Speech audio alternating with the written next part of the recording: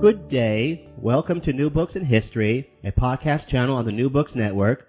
My name is Dr. Charles Coutinho of the Royal Historical Society. I'm a host on the channel. And today I am pleased and honored to have with us Professor Archie Brown. Professor Brown is Professor Emeritus of Politics at Oxford University. He has held any number of prestigious academic positions, including Professor of Politics at Oxford, Sub-Warden at St. Anthony's College at Oxford. He's also been the director of the Russian and Eastern European Center, again at Oxford. He is author of a number of very well-received books dealing mostly with the former Soviet Union. And today we are speaking about his latest book, The Human Factor, Gorbachev, Reagan, and Thatcher and the End of the Cold War, published by Oxford University Press. Welcome, Professor Brown. Thank you. Professor, what is the thesis of your book? I suppose I'm arguing against the view that the Soviet Union was forced by American military buildup or by economic pressure to more or less surrender and say that the West won the Cold War. I'm arguing that the strength of the West vis-à-vis the Soviet Union was actually much greater in relative terms at a time when communism was expanding in the 1940s, 1950s, and communism continued to expand in the 60s. And it wasn't until the early 1970s that the Soviet Union had a rough parity in military terms with the United States. So it'd be very strange if at a time when the United States was manifestly stronger, communism expanded, but the Soviet Union decided they had no alternative but to give up at a time when they had the capacity utterly to destroy the United States. Each side could destroy the other. So there's something I'm arguing against, and I'm also arguing for something for. I'm arguing that individual leaders were enormously important in the Cold War ending when it did, and in particular I'm arguing that Mikhail Gorbachev, the Soviet leader, was of decisive importance for that outcome. What was Mikhail Gorbachev's background like, and how did it differ from those of Prime Minister Thatcher and President Reagan? What's remarkable, really, is that Gorbachev was someone with a very open mind. Indeed, one could argue that he had a more open mind than either Ronald Reagan or Margaret Thatcher, and yet he was someone who rose up through the hierarchy of the Communist Party of the Soviet Union. But he was somebody who was open to new ideas, and his ideas kept developing. So he was fortunate in a way that he became the regional party secretary of a part of the Soviet Union, Stavropol territory, which was a spa territory, and top Soviet leaders used to take their holidays there. People like Kosygin and Suslov and Andropov. And the regional party secretary had to meet them. He had to be their host. And so he had an opportunity to impress these top leaders from Moscow. And so when the secretary of the Central Committee responsible for agriculture died suddenly in 1978, the person they turned to bring into the top leadership team was Gorbachev, who at that time, at the age of 47, was the youngest member of the top leadership team. Would it be correct to say that Gorbachev's ideological posture circa the spring of 1985 was basically that of a Leninist modernizer? Possibly, you could say that. He certainly still had a very high regard for Lenin at that time. He was already, I think, more of a reformer than that phrase suggests. He said to his wife on the eve of becoming Soviet leader, "We can't go on living like this." He had been impressed by his visits to the West, not only by higher living standards, but by the relative tolerance, the competitive elections, the fact that people spoke freely and disagreed with one another in front of him, whereas in the Soviet delegation they felt some compulsion to agree. So I would say he had already a more reformist intent than the phrase Leninist modernizer would suggest, but he continued to develop and his views continued to change throughout his period of less than 7 years as Soviet leader. How important, if at all, was Gorbachev's trip to the United Kingdom in late 1984 in changing his future outlook on both foreign and domestic politics in the Soviet Union?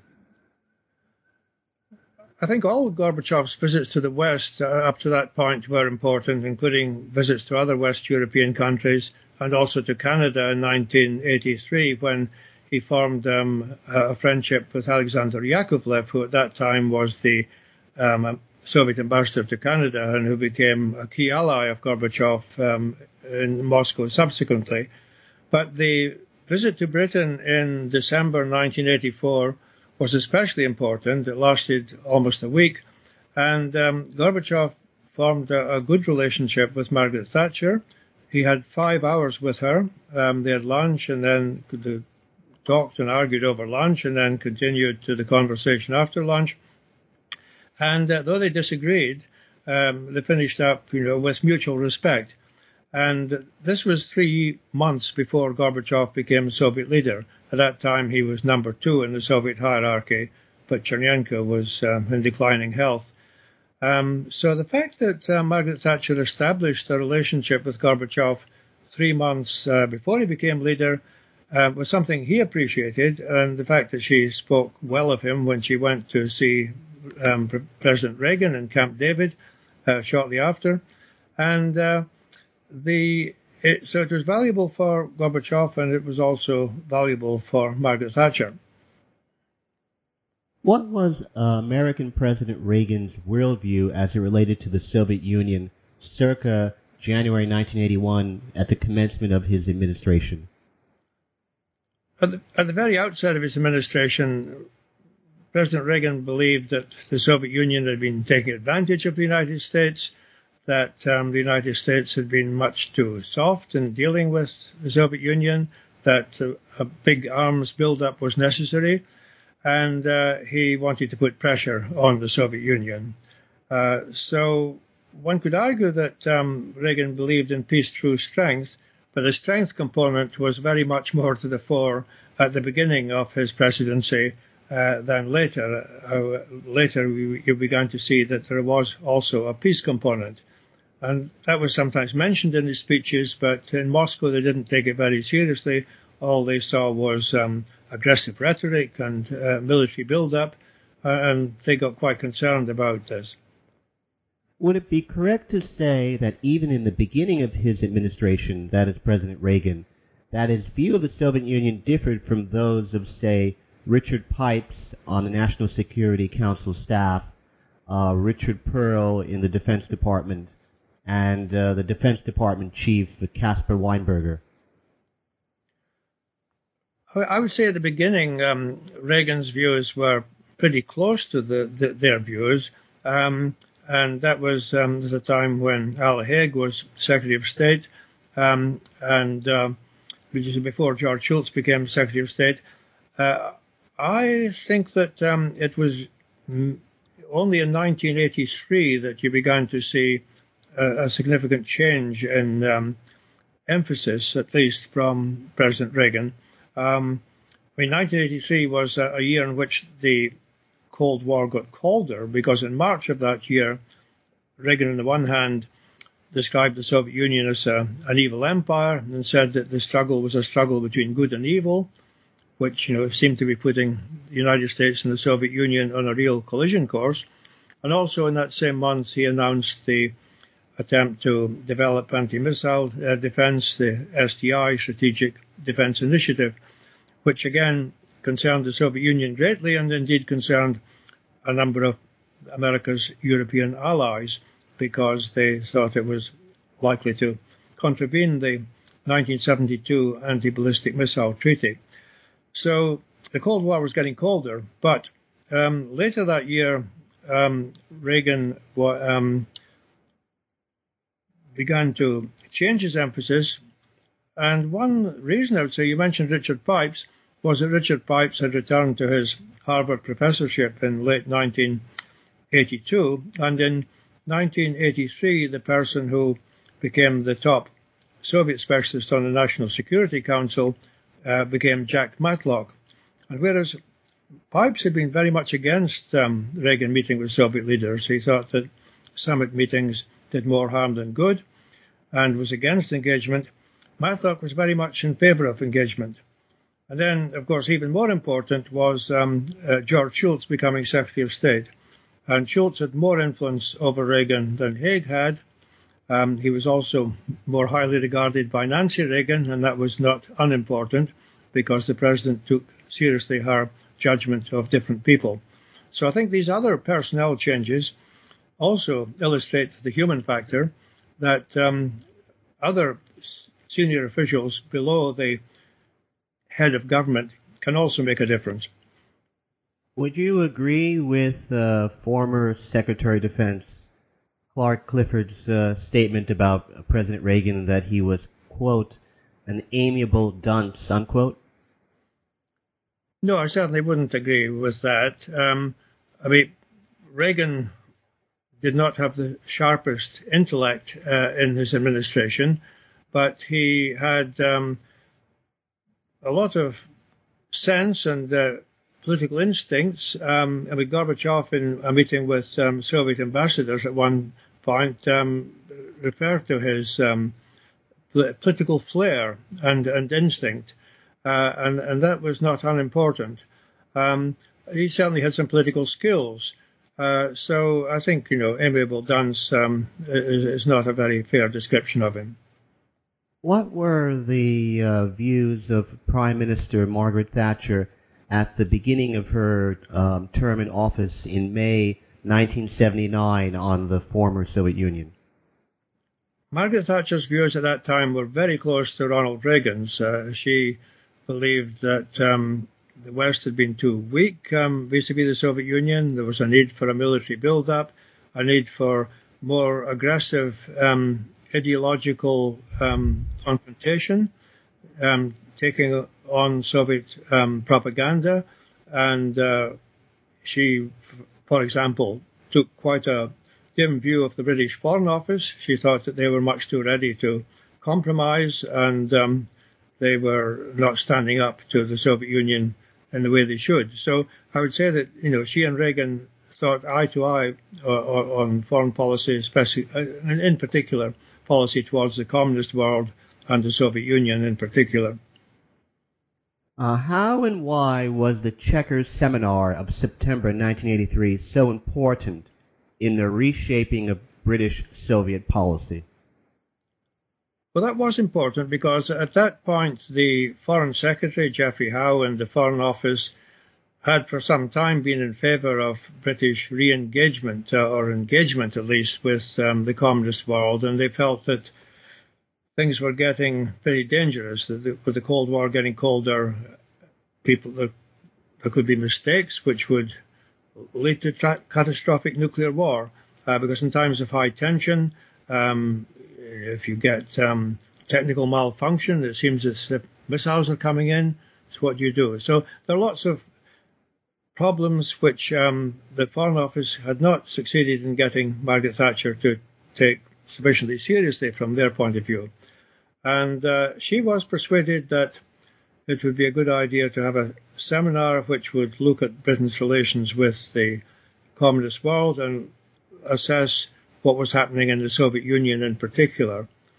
And so the Foreign Office suggested some people who should come to that meeting should be the experts, and they came mainly from the Foreign Office, and she absolutely rejected those names. And so 8 names eventually were produced, all outsiders. 7 of the 8 were university teachers, so I was one of them. And when it came to we all wrote papers which were our assessment of what was happening in different spheres in the Soviet Union. And she read these very carefully, underlined them, and from her questioning, it was absolutely clear that she'd taken them seriously. And we spoke for 10 minutes elaborating these points. And the seminar went on all day.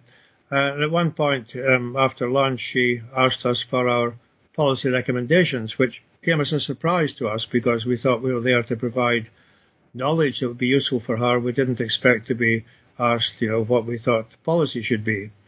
But nevertheless, our advice was that the more contacts, the better, and at all levels, from dissidents to general secretaries. So, as it happened, our advice in favour of engagement was very similar to the advice she was getting from the Foreign Office, though we didn't know what was in the Foreign Office papers that were going to 10 Downing Street. So I think that helped to reinforce the Foreign Office position. And from that time onwards, the government papers, now declassified, speak about a new policy.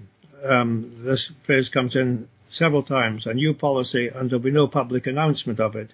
And that was to be a policy of engagement with the communist world.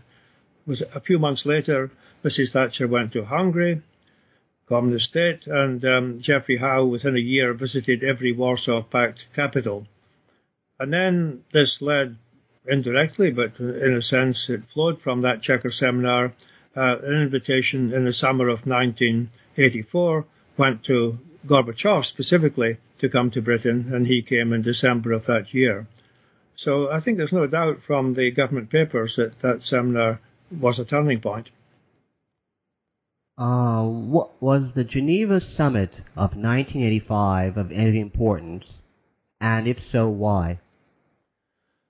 The main importance of the Geneva Summit was that Reagan and Gorbachev met and they got on well.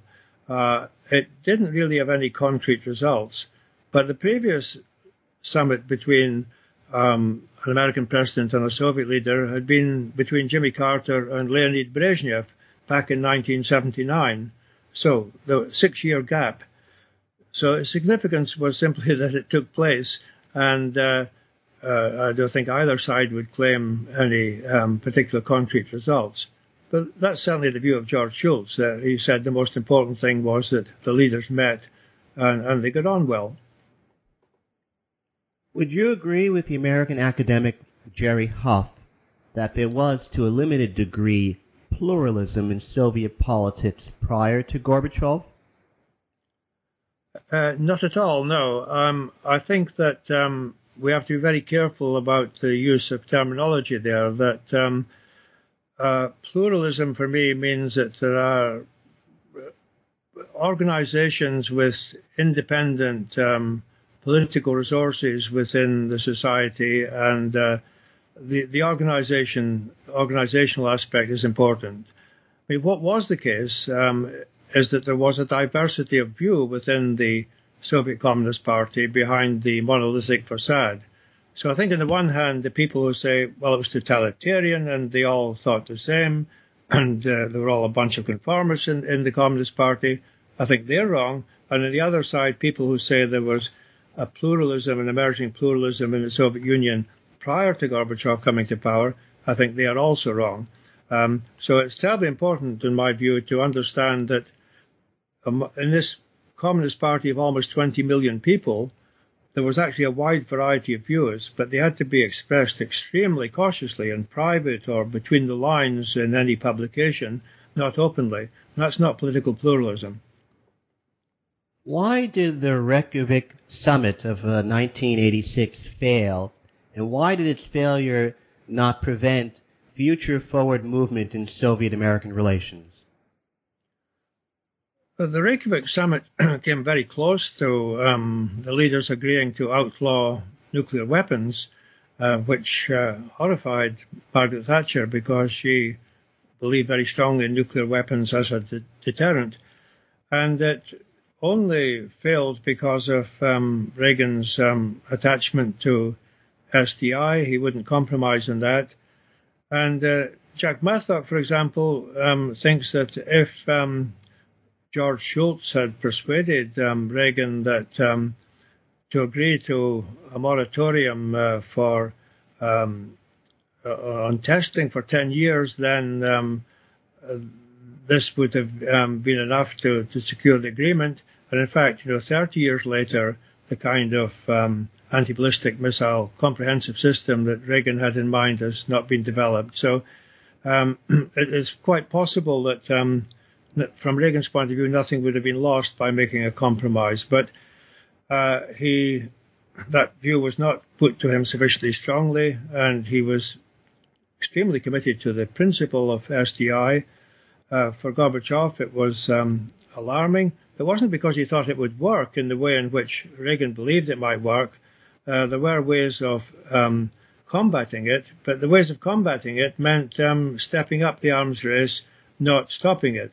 Bill Perry, who was later American Defense Secretary, said the obvious way to do it was to have lots of nuclear warheads. Some would be multiple warhead missiles, some would have dummies, some would have nuclear warheads, and it would overwhelm any defense system. Academician Sakharov, famous dissident and physicist in the Soviet Union, said the same thing. So there were cheaper ways in which the Soviet Union could combat SDI. But if SDI went ahead, then it meant that the competition in arms and high military expenditure would still continue. And Gorbachev, that was the opposite to the policy he wanted to pursue. Would you say that in retrospect that it was a mistake of Gorbachev's to not have concentrated on the economy at first as opposed to domestic politics and foreign affairs? That argument is often made, but I think it's not possible. I think that the obstacles to marketization, even if Gorbachev at that time had believed in it, were too great. That it wasn't only in order to achieve economic reform that he gave a higher priority to political reform, but I think it's almost certainly the case that unless you had a political reform, you would not be able to push a radical economic reform through in the Soviet Union. Now, it happened in China, but one reason it happened in China was that the Cultural Revolution had more or less destroyed the bureaucracy. The Cultural Revolution did huge damage, but one incidental advantage of it was that there was much less bureaucratic resistance to Deng Xiaoping's marketizing economic reforms.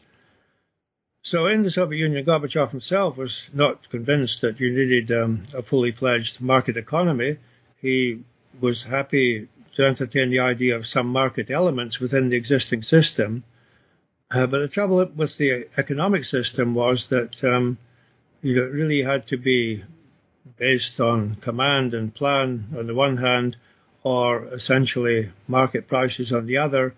And that there was massive resistance to the latter. I mean, there were huge economic interests, there were economic ministries, there were departments of the Central Committee which oversaw those ministries. There were regional party officials throughout the country who all had a role in the economic administration of the country. So I don't think it was a practical proposition for Gorbachev to start with radical marketizing reform, even if at that point he believed in it. But he didn't at that point believe in it. It was 1990 before he was persuaded that they had to move to an essentially market economy. But even then it didn't happen under Gorbachev because by that time the Soviet economy was in dire straits. And if you had moved to market prices, prices would have shot up and it would have made popular discontent still greater. Can you tell us why Gorbachev's UN speech in December 1988, in your view, practically ended the Cold War, at least ideologically speaking? That was a terribly important speech at the United Nations. He'd made some of the same points earlier that year at the 19th Party Conference of the Communist Party in Moscow, but he developed them further and he had a much bigger impact when he made them in December in New York. And the headlines were taken in the next day's paper by the unilateral cuts in Soviet armed forces of 500,000 that he announced. But what was even more important was that the political philosophy behind the speech. I mean, he said that the people of every country had the right to decide for themselves what kind of political or economic system they wished to live in. And force, the military force, no longer made sense in the nuclear age. It was a very pacific speech, and you could say that the people of Eastern Europe took him at his word the following year. If Gorbachev says that the people of every country have the right to decide for themselves what kind of system they wish to live in, well, one country after another in Eastern and Central Europe followed that maxim the next year, and communism ceased to prevail on the European continent. Why, after 1989, did, quote, Soviet domestic and foreign policy, unquote, no longer mutually reinforce each other? Well, there were unintended consequences of what Gorbachev did. The fact that the political system had become so much freer, that there were contested elections, as well as the countries of Eastern Europe becoming independent and non-communist, that enormously raised expectations among different nationalities in the Soviet Union. Because this was a country with over 100 different nationalities and 15 republics, with each bearing the name of a particular nationality. In some of these republics, there had been, for a long time, strong nationalist feelings, but they couldn't be expressed openly, or if they were, they led to imprisonment or wars. That was especially true, of course, of the three Baltic states of Estonia, Latvia, and Lithuania. So the expectations were aroused by Gorbachev's foreign policy, and the liberalization and democratization of Soviet domestic policy, which had led to the independence of the countries of Eastern and Central Europe, and then led to nationalist unrest within the Soviet Union itself. So in those last 2 years of the Soviet Union, 1990-91, there were constant demonstrations and in different republics, not in all of them, but in some, in Western Ukraine, Georgia, and the three Baltic republics. And then in Russia itself, there were different strands of Russian nationalism, and Boris Yeltsin took advantage of those. You paint Boris Yeltsin in your book in a rather negative light, as in essence an opportunist out for power. Why is that? Well, I think Boris Yeltsin had his pluses as well as his minuses. He was certainly courageous. He believed in democratization up to a point. He believed in competitive elections if he thought he could win them.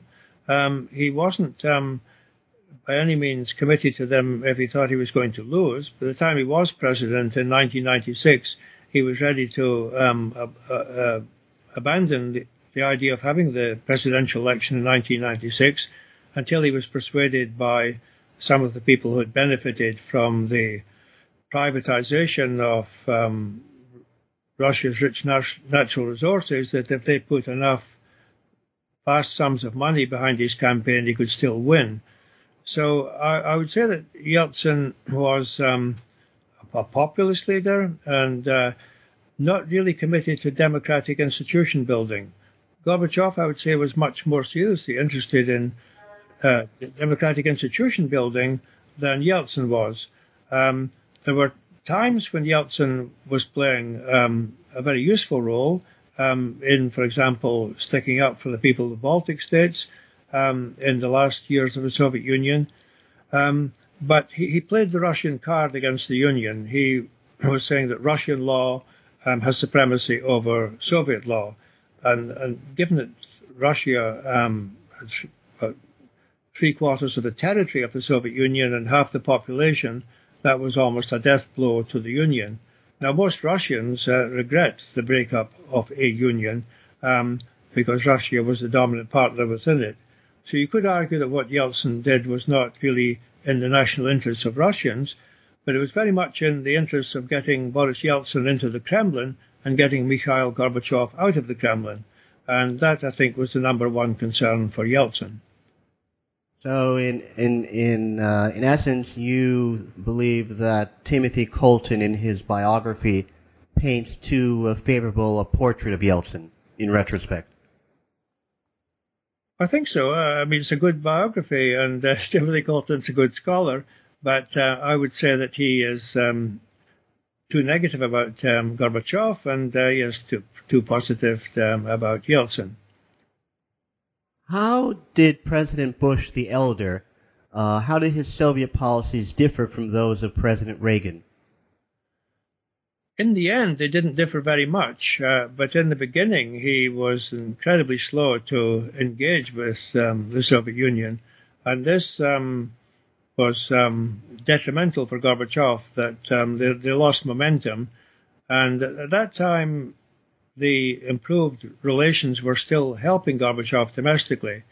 I think one thing we should remember is that the Soviet Union lost 27 million people in the Second World War, and the war was fought in a terrible way on their own land.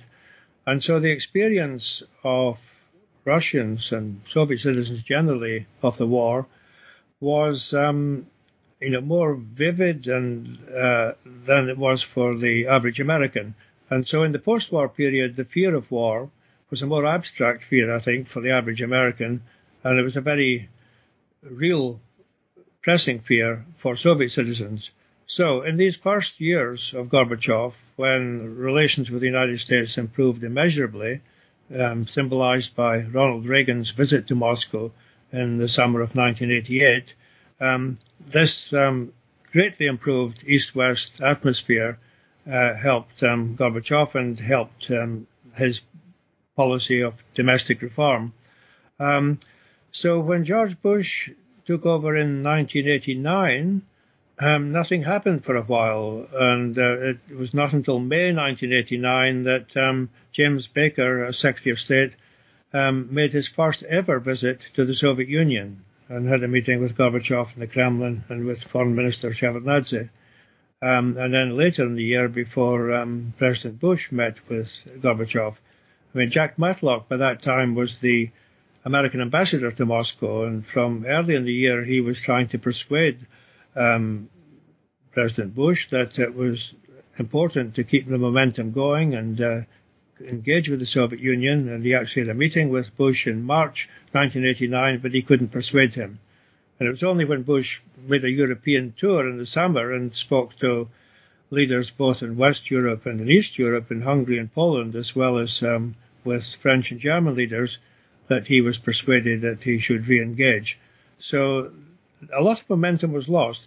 But once they took up the conversation, then things went well. And in some ways, Bush was a better interlocutor for Gorbachev and Reagan, because Reagan was a big picture man, but he didn't have a command of the policy detail.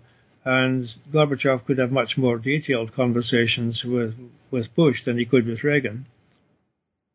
Would it be correct to say that Gorbachev was indirectly responsible in a positive fashion for the fall of the Berlin Wall?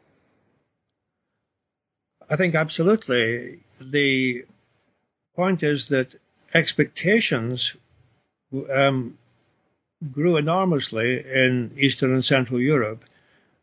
It was always the case that when there was some change in Moscow, that this had a big effect in Eastern Europe. So that when, going back to 1956, when Nikita Khrushchev made a speech denouncing Stalin, this led to unrest in Eastern Europe and very strong reform movements within communist parties and anti-communist movements from outside. Big changes in Poland and in Hungary, which ended in a Soviet intervention, a Hungarian Revolution, Soviet intervention. So between 1985 and 88, there was a liberalization going on in the Soviet Union, a relaxation of international tension, and so the expectations of people in East Central Europe rose hugely. And Germany, of course, was a special case because it had been the main enemy of the Soviet Union during the Second World War, and it was especially sensitive for the Soviet leadership. But once the East Germans had seen free elections in Poland in 1989, in which Solidarity, in all the seats that they were allowed to compete in, and that was a great many, they absolutely had a landslide victory. And they could see these great changes taking place elsewhere in Central Europe. And so the atmosphere was such that they could believe that the Berlin Wall was opening. There was a strong element of accidental and simply a mistake in the breach of the Berlin Wall, because an announcement that was made was misinterpreted by the radio in West Germany, and then came back to East Berlin that the wall was now open and Andy could leave. Now, it had not been the intention of the East German leadership, but thousands of people turned up at the various gates in the wall, and in the end, the people in charge of the guards at each crossing point had to decide for themselves if they're going to try to shoot these people or let them through. So again, the way in which the whole atmosphere had changed meant that the guards decided, well, the lesser evil was to let them through. A few years earlier, they'd have shot some people, and then the others would have dispersed. When people sometimes say that, the whole Soviet leadership, accepted Gorbachev's policies because there wasn't an attempt to prevent the Berlin Wall opening, but I think we have to put a great stress on how expectations were allowed to rise and indeed were encouraged by the policies Gorbachev pursued. Why was Prime Minister Thatcher so opposed to German unification? In a way, it's a puzzle that she retained this anti-Germanism, because Gorbachev had a much harder time during the Second World War than she did. She was at the beginning of the war a schoolgirl, and then she was an undergraduate studying chemistry at Oxford University, and her war meant ration books and a certain fairly stringent time, but it was absolutely nothing compared with Gorbachev's struggle for existence. His village was occupied by German troops for 5 months. For 2 years he didn't go to school because there was no school to go to. And his father was away fighting in the war. His mother was working on a collective farm. He, as a boy, had to collect firewood to keep the house warm in the winter, otherwise they'd have starved. He had to get fodder for their one cow. It was an incredible struggle for survival. And yet Gorbachev had less anti-German feeling than Margaret Thatcher. So, whereas President Bush was very much in favour of German unification, she was against it. In the end, she realised she had to go along with it because it was going to happen, but she never really reconciled herself to it. How responsible, directly or indirectly, was Gorbachev for the August 1991 coup attempt? Well, he was responsible in the sense that they hated his policies, the people who mounted the coup. He wasn't at all responsible in the sense of being a party to it. I mean, this was a piece of nonsense which some conspiracy fanciers in the West produced, and very much later, the people who mounted the coup against Gorbachev said, oh no, he could have left his holiday home in Foros on the Crimean coast at any time. As if he could have turned up in Moscow and proved that they were fools as well as liars, because they'd given a press conference in which they said that Gorbachev was ill and unfit to carry out his duties, and so they formed a committee to carry on, and the vice president would assume his powers. No, the fact is that his holiday area was surrounded by warships, so he couldn't even swim the way, and he had his own guards there, but there was an outer ring of guards around there. Gorbachev's foreign policy advisor and close aide, Anatoly Chernyayev, was with him throughout, and he's written the best account of this. So this was there were two things that led to the breakup of the Soviet Union. One was two above all. I would say one was Boris Yeltsin playing the Russian card against the Union, and the other was the putsch by the hardliners who were hoping to save the Soviet Union. They were wanting to turn the clock backwards and make sure that the Soviet Union didn't lose even an inch of territory, and they finished up accelerating the breakup of the Soviet Union. In terms of ending of the Cold War, why for you was Gorbachev, quote, the indispensable man, unquote, much more so than President Reagan? Well, President Reagan was a mixed blessing for Gorbachev because, on the one hand, he had this tremendous military build-up and he had his obsessive attraction to strategic defense initiative, anti-ballistic missile defense, but he was somebody who took seriously the nuclear threat. And as I mentioned earlier, his policy was one of peace through strength, but the peace component was there as well. But, if we say that Reagan was indispensable, as some people do, I mean, John Gaddis, for example, has said, without Reagan, there would have been no ending to the Cold War because George Bush, the elder, accepted the Cold War as something that was just going to carry on. He wouldn't challenge it. But I mean, if you say that no American president other than Reagan could have responded to a Mikhail Gorbachev who was reforming the Soviet Union, who wanted to have a qualitative improvement in East-West relations, who wanted to have verifiable arms control agreements, if you say that, you're taking a very dim view of the American political system. And it seems to me that that's simply wrong because, George Bush and James Baker eventually, after their slow start, pursued a policy that was very similar to that of Reagan and Schultz. So I think that Reagan played a significant role in ending the Cold War, but he wasn't indispensable for it. Gorbachev was indispensable because we know who the 10 members of the Politburo were when Konstantin Chernenko died in March 1985. And none of them, I know enough about the views of all of them, from interviews, memoirs, documents. None of them would have pursued a policy of pluralization of the Soviet political system, abandoning censorship, allowing books like 1984, the works of Alexander Solzhenitsyn, to be published.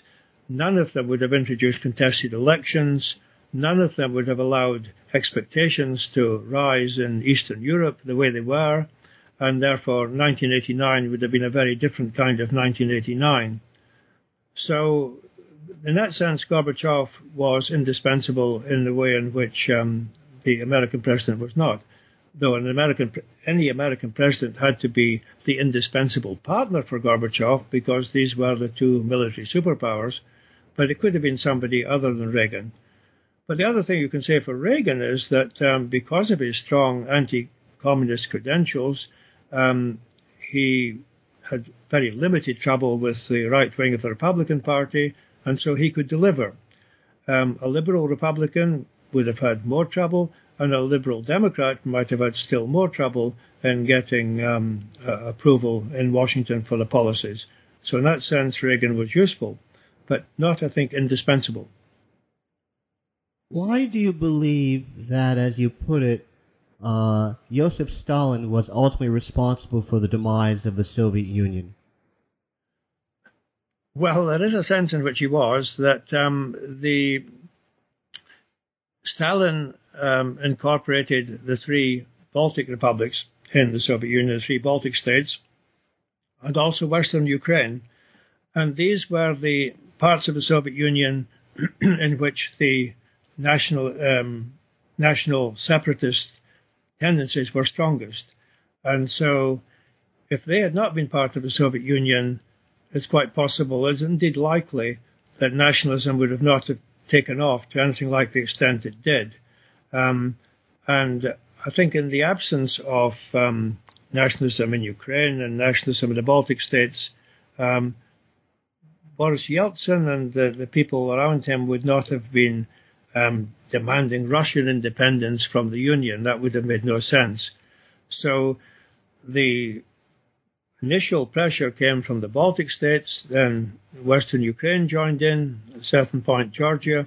But what was the most important thing for the breakup was the clash between Russia, as represented by Yeltsin, and the all-Union authorities, as represented by Gorbachev.